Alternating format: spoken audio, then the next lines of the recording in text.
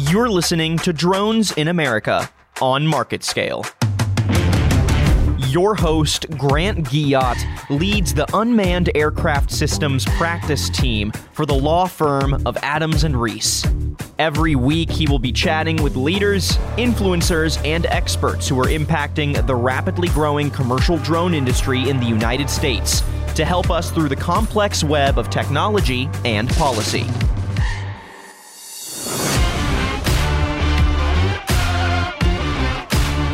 Welcome back to Drones in America by Market Scale. Today, I am joined by Congressman Garrett Graves, who is the ranking member of the Aviation Subcommittee, as well as my congressman, as he's from Baton Rouge, Louisiana, coincidentally. Welcome to the program, Congressman Graves. Thank you very much. It's great to join you. Good to see you again. So, and I've told several people this, what a small world it is, that you and I, in fact, went to the same high school. So they always say the connections you make in high school, especially at Catholic High, will always serve you in the future. So it's great to have a fellow Bruin involved in this space with me. No doubt. It's exciting, and it was a great high school experience.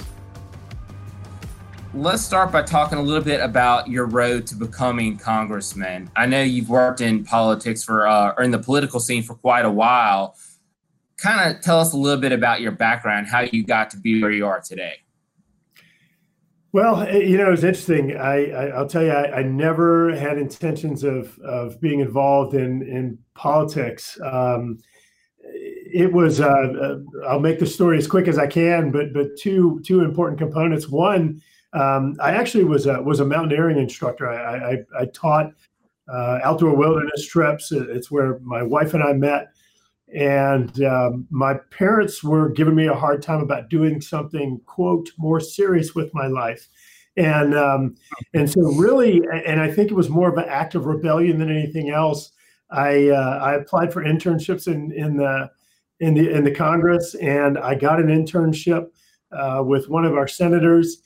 And I remember I came straight off of a trip. I had long hair and a beard and cut it all. Went and started doing this internship. Supposed to be there 1 month. They asked me to stay on longer, stay on staff. Got offered a job, and it was just this huge disruption of my world. And that was kind of my introduction. I didn't think I'd like it, and I loved it. I left doing staff work, and I had a number of people urging me to run for this open seat in the Congress. And I remember telling one of my friends, I said, if I ever run for political office, I just want you to take a baseball bat and knock me up beside my head. And thankfully, he didn't do it. But in any case, I told all these people over several months that I wasn't running. I wasn't interested in running. And finally, one night, my wife, after hearing some folks urging me to do it, she rolled over the next morning in bed and said, you know what, you need to run. And I was so shocked because she hates politics and hates the divisiveness, and she just said, "You know what?" She said, "You know the state really well. You know the issues. You know how to get things done, and I think you want to do it." And I'll tell you, that was the first time ever that I actually thought about running, and kind of all downhill from there, with the exception of getting into this amazing runoff with our former governor, our legendary former governor, and we ended up winning, and it's been a really neat experience, though. You mentioned the divisiveness, and, it never ceases to amaze me. Every 4 years, it reaches a fever pitch, it feels like. America in general right now, we've been through some pretty traumatic experiences lately, I guess you could say, with COVID-19. And then, of course, the protests, the general unrest. Do you see a light at the end of the tunnel? I'm assuming there's going to be a light come November 5th, because the election will be over. But do you generally see a chance for America to heal? Grant, I think that you're exactly right, and that the divisiveness does ramp up the closer we get to a presidential election, especially. And I do think that after the election, things will begin to settle back down. But what's more important is that I don't think it's okay.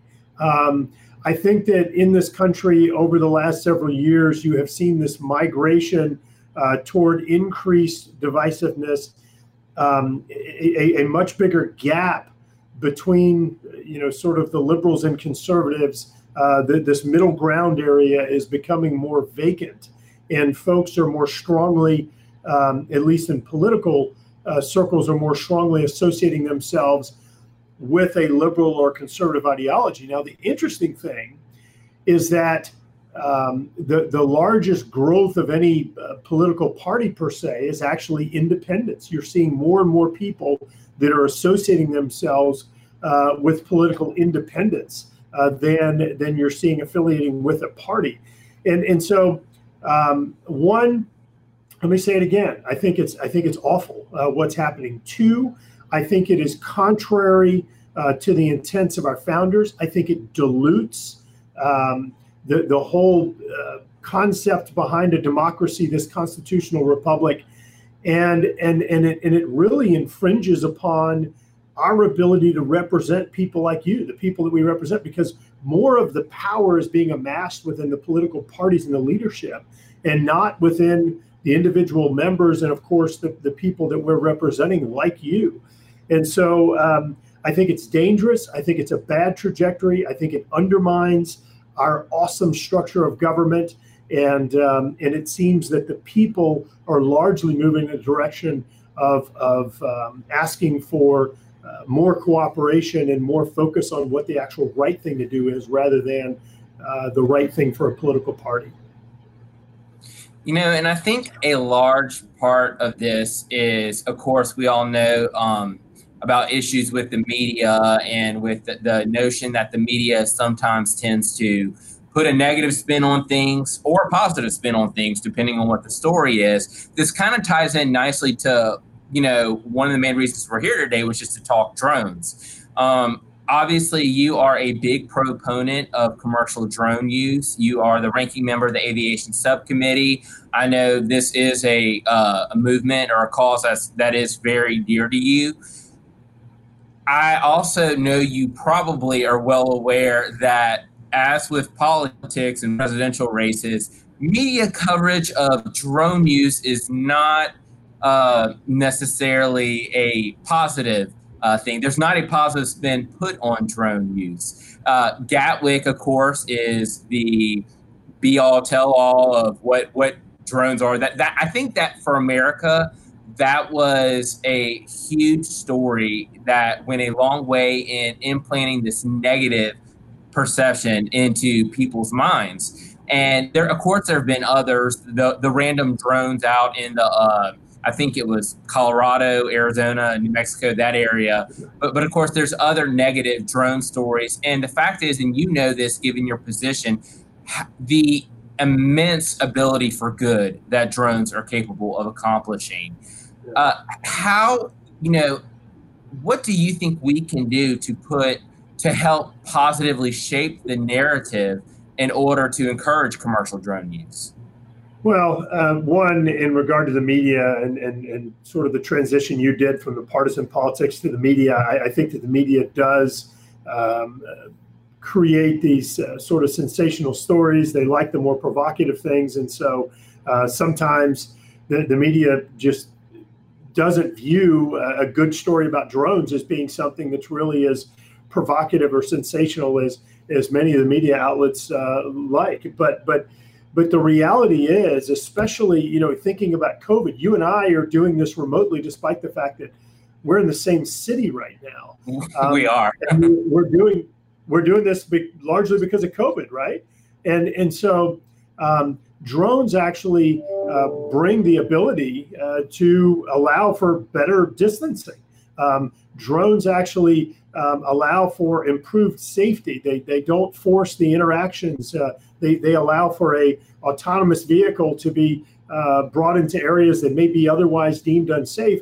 And I think that not just because of coronavirus, just because of the evolution of technology, because of the efficiency, because of the improvements, the safety that they provide, I think that there's so many opportunities for us to be able to tell those stories. And look, you and I have discussed this in the past, Grant, but everything from here we are in South Louisiana, going do damage assessments after a hurricane or disaster, sending in a drone to a scenario that otherwise might not be safe because of perhaps an armed suspect or someone who's threatening violence, a condition at a chemical plant, a leak of some type of chemical that from a vessel. I mean, just look, we can go on and on and on.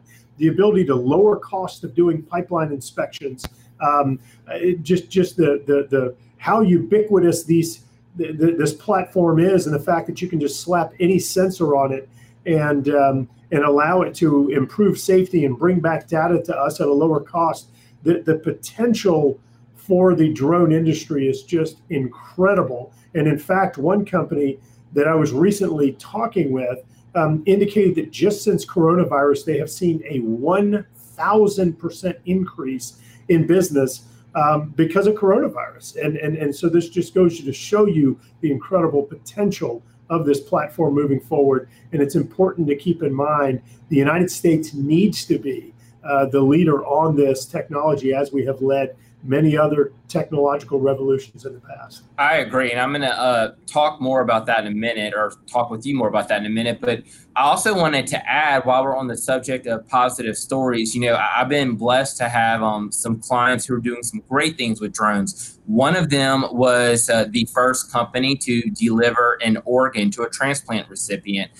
Drone deliveries of organs are actually quite not just safer, but more effective than car deliveries or automobile deliveries of organs. So that was a great story that I felt did not receive nearly the amount of media coverage it should have. I also have another client who's been utilizing Part 107 to distribute COVID-19 tests using drones. Again, this is great, great stories that should be making the news rounds, and maybe to an extent they are, but yet I still have the sinking suspicion that if a drone crashed into a tree, that would somehow still just show you, and there's a whole nother added level to this, and that's the Chinese foreign sourced drone aspect of it, which we are fortunate in America to have companies like Skydio that are definitely making their mark in the drone manufacturing company. But helping the public to understand that a drone is really not so different from a cell phone. When you turn on a cell phone, your level of privacy, your expectation of privacy is not nearly what you think it would be. It's quite possible that you are putting far more information out there than you realize. And that kind of goes hand in hand with the foreign source drone issue. So I'm going to ask you a little bit about that. What have you seen in Congress regarding this push or this concern regarding foreign source drones? Well, I think that the increased sensitivity to China started well before coronavirus, but coronavirus certainly turned up the heat considerably. And I do think that China just incredibly mishandled the coronavirus pandemic, not just for themselves, but for the globe. And so I think that took what was already a growing topic, growing sensitivity, and again, really just put it on steroids. Much of the evidence that China has pirated intellectual property, innovation, inventions, ingenuity from the United States and turned around and effectively used it against us economically or labor-wise or competing or undercutting U.S. businesses. It's a real issue. And the fact that you have one drone manufacturer that has well in excess of the majority of the industry, it did raise concerns. And look, it's guilt by affiliation, but it did raise concerns because of some of the theft of intellectual property. And I think people view this as one of those high-tech spaces where you're slapping different sensors and cameras and technologies onto drones, and that if this has a manufacturer that is associated with China, just like you've seen with the 5G issue, it definitely is raising additional concerns in the United States. But the good news is, and I think you kind of alluded to this, just in the last few months, we have already seen this migration of of drone technology and manufacturers in the United States, a growing presence, a larger percentage of drones being U.S. manufactured, and some of our allies as well. And so I do think that there are going to be options or solutions there. I think having any one drone manufacturer that has 85 to 90% of the drones is probably not the best idea. I like competition like you do. And so I think that this issue is going to be resolved. But let me just reiterate, Grant, this sensitivity toward China is a real issue, and I think that it is going to continue to grow. Absolutely. It is a real issue. And it's great to see companies like Skydio who are making their mark in the manufacturing space. We, a colleague and I both wrote articles on this issue, and we both kind of came to the same conclusion. We envision a future where, the manufacturer you were speaking of, DJI, who has the majority of the share, I said it. They could kind of possibly be the Nokia to Skydio being the Apple one day. I even remember there was a time where we all had Nokias, and Apple iPhones just simply were not that common. But now I don't know anyone who has a Nokia, and that's nothing against Nokia. I just personally don't know anyone who does. So just because you have a foreign entity that does have the market share now, it does not need to stay that way. And as Nokia and Apple have shown us, things can change quite quickly. No doubt. But look, let's be clear. Nokia makes some of the best flip phones out there, and I don't think you should give disparaging remarks about their technology. No, seriously. I'm not disparaging their technology. No, I'm kidding. Grant, you're exactly right. And one of the things, look, DJI technology, it is a good technology. They're drones. They have some impressive drones, but this whole guilt by association thing, it is real. And let me say it again. You're seeing it in 5G. I think the sensitivity of some of the drone platforms, including within our national security and law enforcement apparatus, is an area where we need to be especially sensitive and be thoughtful about where we're deploying some of these technologies. We have seen some of the just incredibly aggressive or predatory tactics of China when it comes to using technology to gain access to information or other intellectual property. And I agree with you 100%. I think as a result of, in terms of your Apple scenario, in terms of the fact that one company right now just has a majority of the drones that are out there, that does not mean that will continue. I think the guilt by association with China, combined with the fact that we have U.S. manufacturers that are bringing on technology that rivals or even best the technology of the Chinese manufacturers, I think that people, when they have a choice in the United States and most of the world, when they have a choice, they're going to go with a U.S. manufacturer over a Chinese manufacturer. Let's talk a little bit about the aviation subcommittee and your involvement with that. I know it's, of course, it's always great to have a fellow Southerner who's an advocate on what's considered the next great thing in technological innovation. And, you and I have discussed this before, that despite your presence on the committee and the work we're doing down here, Louisiana and the Gulf Coast in general, none of us are members of the Integration Pilot Program, yet we have all these industries down here that are just begging for drone use, energy, oil and gas, mining, forestry, construction. The list could go on and on and on. Coastal restoration. And what do you think we can do to educate industries here as to the benefits that drones are uniquely capable of providing, so that the Gulf Coast kind of catches up with other areas of the country where commercial drone use is more rampant? Yeah.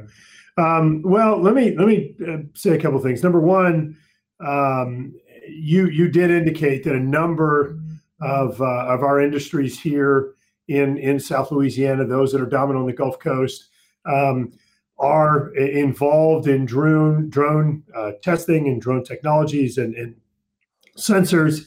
And so there is incredible interest.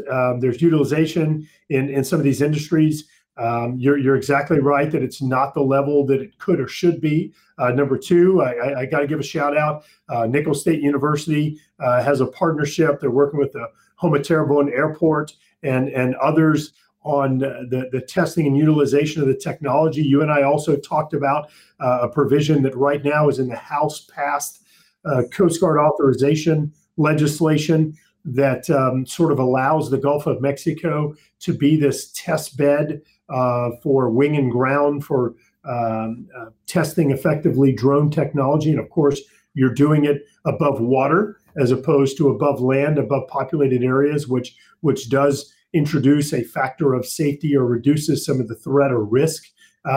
So we are working on improving the utilization, the awareness. But I think ultimately what we need to do, and I'd love to work with you on this, Grant, is putting together a conference or symposium with some of the manufacturers of drones and of technology, and with some of the potential utilization opportunities, some of the applications of the drones, just to help improve awareness of capabilities, awareness of what some of the sensors and other cameras and applications you can put on the platform, just to help folks understand the improved safety, the improved, as we mentioned before, surveying pipelines, getting into wetlands and other sensitive areas that are so dominant here in South Louisiana, and preventing environmental impacts, yet being able to get the data that you need. I think there's so many opportunities here that that we can pursue, but I think it is kind of education and helping to expose some of these folks to the potential role that drones play in improving safety here in South Louisiana and across the Gulf Coast. Right. And along those lines, actually next week, we were originally scheduled to have our hopefully our first annual Louisiana UAS Symposium, which of course you generously offered to provide the keynote speech for. And we're going to have, industry leaders from various industries as well as government agencies. It was going to be a great event, but, something that's the capital C and ends in a 9 kind of, dampened our plans for that. But it will be back in full force next year. We're determined to have it. Certainly, I would hope that the situation has changed by then and that people are more willing and confident that they can safely attend conferences. So I look forward to working with you in the Louisiana Department of Transportation Development to host that summit. So one of the last things I wanted to ask you about is what exactly do you, well, first of all, how are you enjoying your tenure in Congress? But of course, more relevant to our conversation today, specifically, how are you enjoying being on the aviation subcommittee? Yeah, the job in Congress, I do enjoy it. Just without rehashing the entire dialogue, I could do without some of the partisan fighting. I really do enjoy the policy. I enjoy finding solutions to these long-standing problems. And you and I, last time we spoke, just briefly covered some of the things that we've been able to get done here that have been stuck or been problems since honestly, before I was born, the 70s and in some cases 80s and 90s.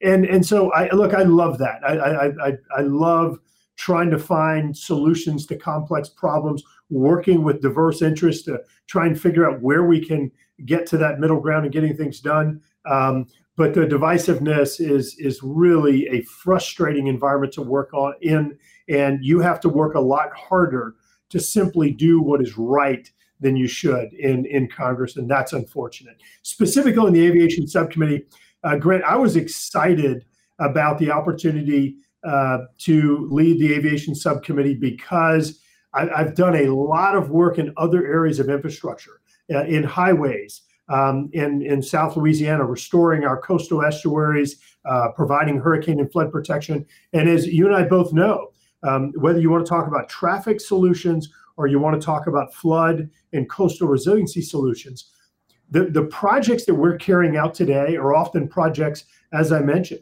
that were conceived back in the 70s, 80s, and 90s. One of the things about aviation that's exciting in aviation infrastructure is that it's that one sector that's so technologically advanced that largely we can be thinking about what's right for the 2030s, 2040s, and 2050s. And that was one of the things that really attracted me to this topic. And so going into it, I was really excited about truly being able to plan for, think about the future, ensure the U.S. continued to maintain this technological edge. But as you know, within months, the 737 MAX disasters came about. And so that has really and appropriately kind of caused the priorities to be associated with getting this issue resolved, whether it's the certification process, whether it's manufacturing, but just getting this safety issue resolved. And so many of the things that we were excited to be working on had to, and I want to say it again, appropriately be put on a back burner to where we could address this. But look, you've still seen remote ID. You've still seen a number of other advances in the integration of drones into our complex aviation space. And so while certainly not the experience that I was anticipating early on, nonetheless, this has been a rewarding and challenging assignment that I have enjoyed working on. And I know I'm going to continue to enjoy working on. I do want to get the 737 MAX issue resolved in a way that's safe and addresses the concerns of the victims' families and restores confidence in the aviation system, but also ensuring we do not lose ground in the technological edge and the opportunities that drones are providing in the United States today and will in the future. Well, Congressman, we're just about out of time. I want to thank you so much for being on the program. Of course, I always enjoyed talking to a fellow Baton Rougean and a fellow Catholic High Bear. So thank you for all the amazing work you're doing in this industry. I'm excited to work together to bring this technology to the Gulf Coast, to South Louisiana, and to expand the industry in general. Well, looking forward to continue to work with you to fulfill that vision, and I know that we can get it done. Thanks, Congressman. Please be sure to tune in next week for the next episode of Drones in America by Market Scale.